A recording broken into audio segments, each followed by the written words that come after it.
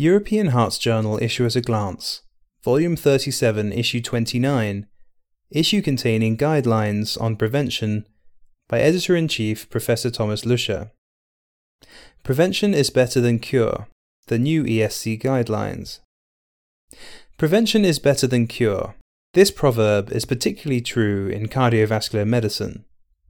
Indeed, both lifestyle and dietary interventions, specifically the Mediterranean diet, as well as pharmacological modulation risk factors, are effective preventative measures. On June 12, 1957, the US Surgeon General, Leroy E. Burney, declared that the evidence suggested a causal link between smoking and lung cancer and heart disease.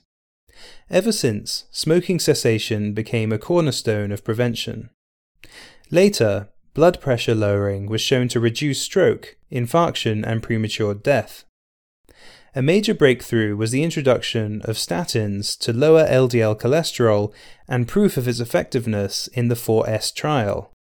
The most recent introduction of PCSK9 inhibitors may make prevention even more effective, although the indication for the use of these drugs is still a matter of debate, as the evidence is still incomplete and their price is still rather high. Thus, it was timely to update the European Guidelines on cardiovascular disease prevention in clinical practice. The authors remind us that cardiovascular prevention is defined as a coordinated set of actions at the population level or targeted at an individual that are aimed at eliminating or minimizing the risk to develop myocardial infarction, peripheral arterial disease, or stroke. Of note, in spite of all the progress made in prevention, cardiovascular disease remains a leading cause of morbidity and mortality, although age-adjusted coronary artery disease mortality has declined since the 1980s, particularly in high-income regions.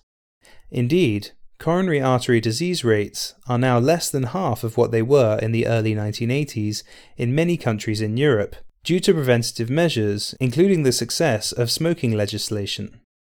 However, inequalities between countries persist, and many risk factors, particularly obesity and diabetes mellitus, have been increasing substantially.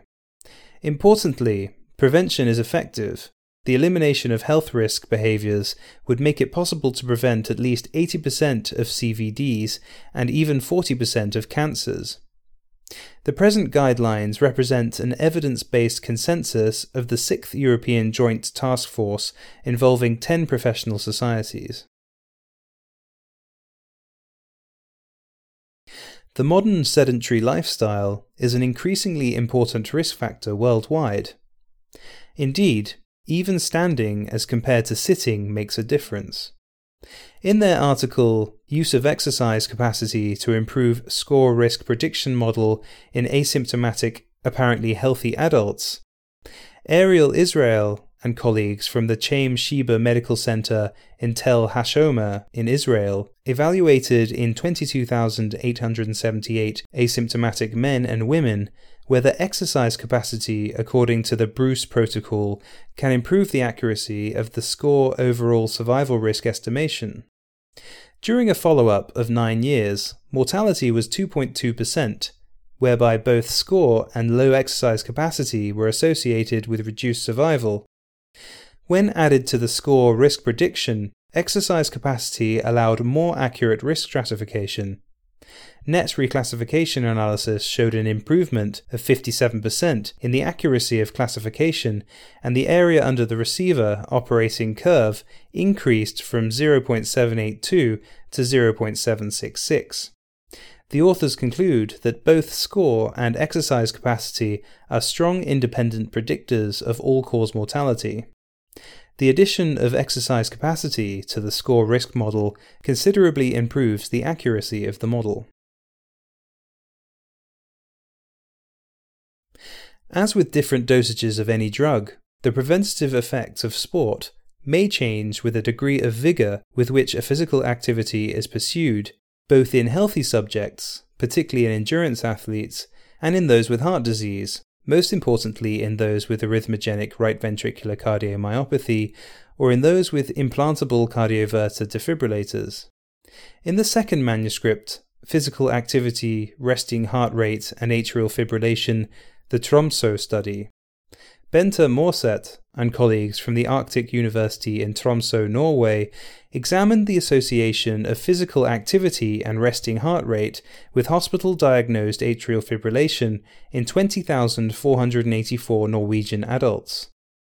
At baseline, in 1986 to 1987, physical activity was assessed by a validated questionnaire and resting heart rate was measured by ECG.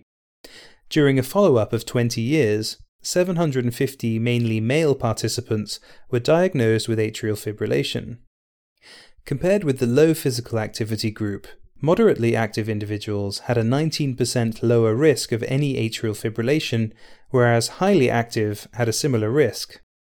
Vigorously active individuals showed a non-significantly 37% higher risk of atrial fibrillation. Risk of atrial fibrillation increased with decreasing resting heart rate, with a resting heart rate below 50 beats per minute a significant risk factor. Thus, in this large prospective cohort, leisure time physical activity was associated with atrial fibrillation in a J-shaped pattern, with moderate physical activity being linked with a reduced risk, whereas higher activity levels attenuated the benefits of moderate activity. Of note, low resting heart rate was a particular risk factor for atrial fibrillation. The author suggests that moderate and vigorous physical activity may affect atrial fibrillation risk via different pathophysiological mechanisms. The editors hope that this issue of the European Heart Journal will find the interest of its readers.